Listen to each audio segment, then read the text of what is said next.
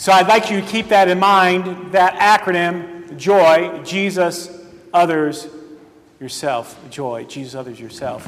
Your opinion, please. And you don't have to answer out loud. What's your opinion? Should Christians go to taverns with non-Christians? What do you think? Should they go into a bar with non-Christians? Should a pastor go to Las Vegas for vacation? What do you think about that one? Well, you know what they say. What happens in Vegas, what? Stays in Vegas. I saw a T-shirt somebody wore, and it said, what happens in Vegas happens here. Should a pastor go to Las Vegas for vacation? Or can a church or a school have a large fundraiser at the hotel of a large gambling boat? You know, there's gambling boats in the lake and rivers. There's a huge hotel, and usually a large area and reasonable price. Should the church or school have a fundraiser there? Maybe an auction or a meal? Well, it's an open space, but it's a hotel attached to a large gambling boat. What's your opinion? Should a pastor eat with Islamic students after sunset, observing Ramadan? Ramadan is a month in which Muslims will fast during the day and eat in the evening. And should a pastor, if invited, go eat with Muslim students after sunset? What do you think? Should a pastor do that? What do you think of a Christian vacation entering into a Mayan pagan temple with a tour group? You know, where they worship false gods? Go in there and watch a ceremony? Should a pastor do that? And finally, should Christians purchase and eat meat sacrificed to idols? Now, as comfortable as this is, for all these, I've been involved with in one way or another. Should I have done that? Should we be involved with that? What do you think? I see some people smiling. I don't see any angry faces. Okay, that's all right. Okay. What do you think? What we know for sure is we know for sure that idols are gods not found in Scripture. Remember, an idol is something that I worship above and beyond God. All sorts of idols. That thing to which I trust is an idol. St. Paul says that idols are nothing more than figments of imaginations. They really don't exist. They only exist in the mind of the person who believes in them. They are nothing. St. Paul says this. What else do we know? Well, we know that we're called to primary allegiance to the one greater than Moses. If you heard the Old Testament reading, you and I were called to allegiance to the one greater than Moses, is Jesus Christ. And also the gospel says Jesus is the only true and living Lord. So what do we know for sure? Idols are nothing. There's only but one God. What else do we know for sure? Well, we also know that we as Christians have freedoms. We're forgiven. We're redeemed. If I go watch a ball game and have a beer, there's nothing against that. Matter of fact, there really is no rule against going into the tavern. We as Christians, we forgiven, redeemed, believing Christians, we have freedoms. Freedom to live this life. And we also know we as Christians are called to love as Christ loved us. So, no idols. There's only one God. We have freedoms, and to love one another. So riddle me this. So I ask this question. But you need to come back with me 2,000 years into Corinth. And Corinth was sort of a booming business city. And meat was very rare. People only ate meat rare, maybe monthly, yearly. It was a delicacy. My previous church was involved in a mission with Uganda. And in Uganda, when our missionaries would go there, that was part of their diet. But if you lived in Uganda, chances are you were blessed to eat meat maybe once a month. Maybe only a few people ate meat once a year. I was in Costco yesterday, coming back from seeing my dad, and they had free samples. Meat samples, free samples. Now, so riddle me this. In the pagan city of Corinth, there weren't these little restaurants, but there was one restaurant, huge restaurant, that offered meat. And it was surrounded in that restaurant were all sorts of pagan gods, and the meat then was cooked, given to the honor of idols. And that was really the only place you could go if you want to have a nice meal or associate with others. So imagine this. Well, my niece is getting married, and she's having an engagement party with her family. And it's going to be held at that restaurant. Or maybe I'm supposed to meet a business partner there for lunch. Or maybe my brother's having his 50th birthday party there at that restaurant. I have to go eat. Or maybe the company I work for is having a party there, or they're having a meeting there, and that's where we're supposed to go eat. Could a Christian go into that nice Corinth restaurant surrounded by idols with their meat cooked to idols with a clear and clean conscience? Riddle me that. Is that something a Christian should be able to do? Well, let me give you some more information. So once again, first century city of Corinth, like our 21st century, doubts about God, many different religions. And can Christians there accept friendships, accept invitations, build business transactions, lighten a rare, delicate meal with meat at temples, and meat, drink offered to idols? What do you think? Well, let me give you some more background on that. Well, first of all, the first answer is we as Christians have freedoms. Can you read that verse with me? For freedom, Christ has set me free. Now, we know that idols are nothing. Idols don't exist. They exist in the minds of unbelievers. It's nothing. But we have freedoms. There's nothing wrong. No offense. There's really nothing sinful about me going to Vegas. Now, we'll get to that later. If I'm not indulging in sin. There's nothing sinful for me if I want to go see the Browns play and have a beer at the stadium. There's nothing sinful even for you to enter into a tavern with a non-believing friend and have a beer or two. We have freedoms. And then what else do we know? Well, we also know that we are called to witness and to love each other as Christ has loved us. Wherever we go, we're called to love one another, to be as Christ is to others. And what else do we know? Well, what are we as Christians to do? Well, going to that restaurant filled with idols and that meat. Well, what are we called to do? We can enjoy Christian freedom. If my niece is getting married and wants to have a celebration at that restaurant, there's really nothing wrong with it. And however, we're to decipher between being among idols and flirting with idols and being influenced with idols. So let me give you some background on that. If you don't know me, I was at DCE before I became a pastor. And once in a while, teenagers and high schoolers would come to me and say, Kurt, I'm hanging out with these 3 friends, but they're known as troublemakers. Should I hang out with them and go out with them? Then ask this question. Do you behave like them when you go out and get in trouble? Or do they behave like you and they're pretty cool and they don't get in trouble? Because if you go out with them and get in trouble, then guess what my answer is going to be? No. If they go out with you and they don't get in trouble, then please continue to do so. It's all who's influencing who. And by the way, when I was in that Mayan pagan temple, I asked God to protect me. Matter of fact, I asked God to shut my ears to anything said to a pagan god. So there's nothing wrong with being around idols as long as they're not being influenced by that. And so Jesus received criticism. Jesus, how could you sit with the publicans and the tax collectors and the prostitutes and Browns fans and Steelers fans and Lions fans and Republicans and Democrats? How can you sit with them? He's not being influenced by them. He's the influencer. So we know for sure we can enjoy Christian freedom and be aware that just because I'm around pagans and idols doesn't mean they're going to influence me. What else do we know for sure? Well, be aware and sensitive of offending weaker Christians. Now, when I say weaker Christians, I'm not talking about those who are immature. I'm not talking about those who don't have a lot of knowledge. I'm talking about Christians who are very sensitive. Now, I'm not talking about snowflakes. No offense. I got offended. I need a safe space in coloring books. I'm not talking about that.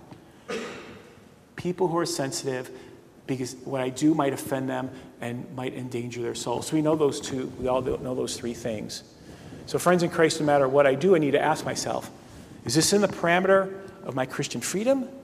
Am I being influenced by the evil around me? And might there be somebody offended by me by doing this? And finally, don't build up the mind, but build up love by loving my neighbor. So what does this look like? Okay, what does this look like?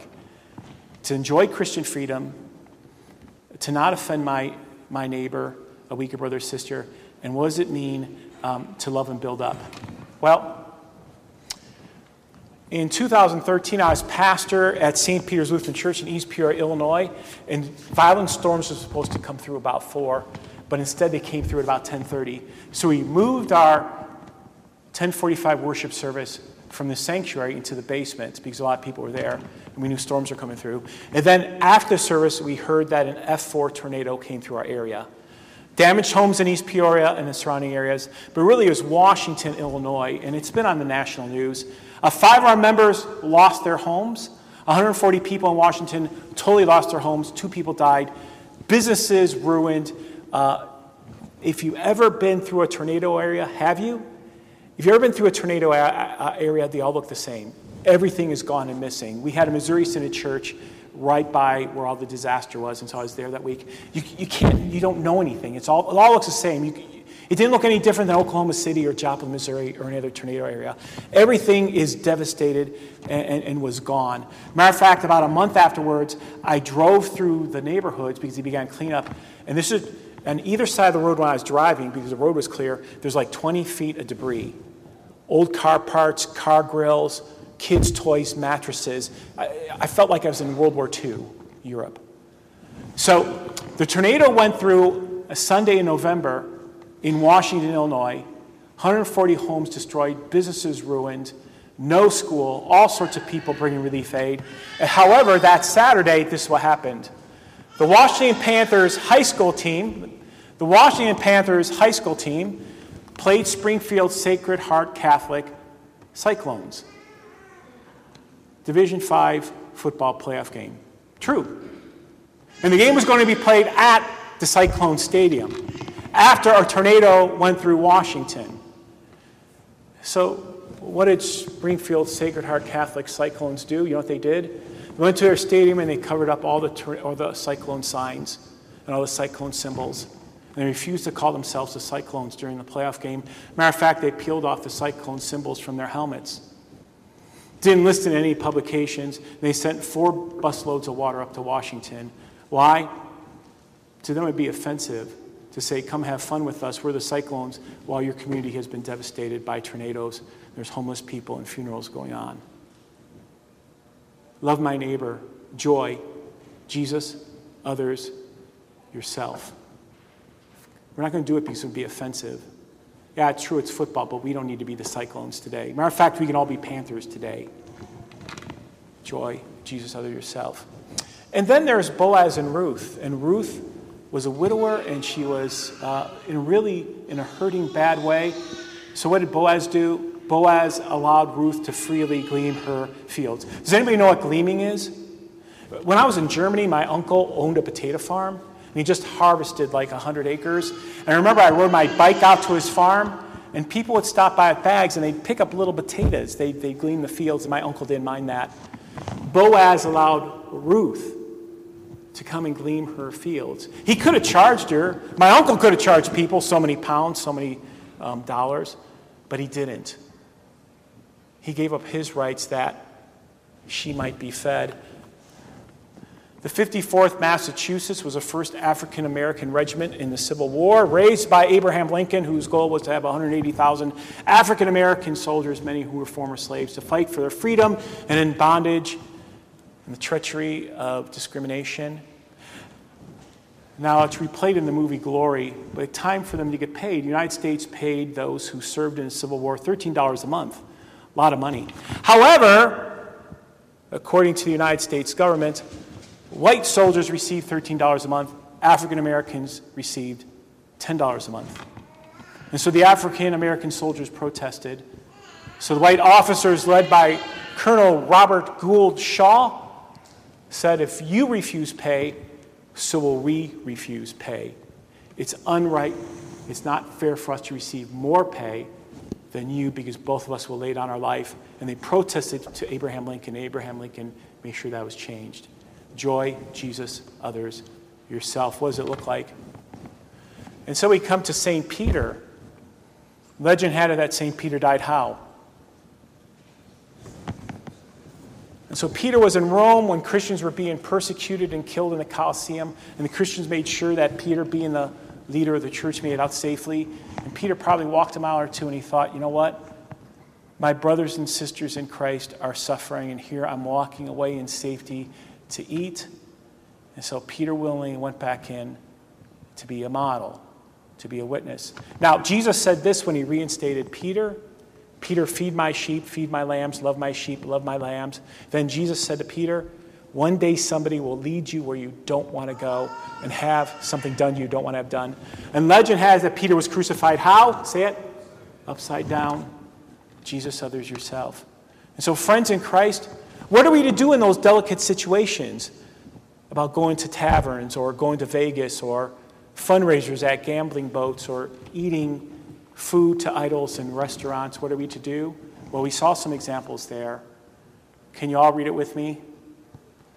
Oh, wait, hold on. Okay, just jump it for me. Sorry.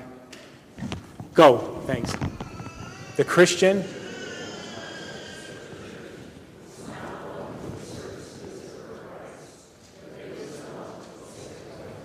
But Pastor, I have an alcoholic problem, and I've been in AA for 25 years. If me drinking alcohol is offensive to you, it is my joy and privilege no longer to do so. If offending someone who goes into taverns, gets in fights, and can't handle themselves, then I don't need to go into a tavern. It's not that important. And by the way, if having that fundraiser at that gambling boat offends some believers, we can do it elsewhere. And by the way, if going to Vegas might cause people who have gambling addictions and problems, I don't need to go to Vegas. There's a lot more to do in Vegas than just gambling, but if it's going to offend somebody. And by the way, if your community was just devastated by a tornado, I'll gladly ignore my Cyclone mascot name. And by the way, I don't need to do that if it offends you out of love for you, because I don't want to harm your soul. The Christian within the context of the church is not one who asserts their rights, but what? Gives them up for others. Gives them up for others. Can you read this with me?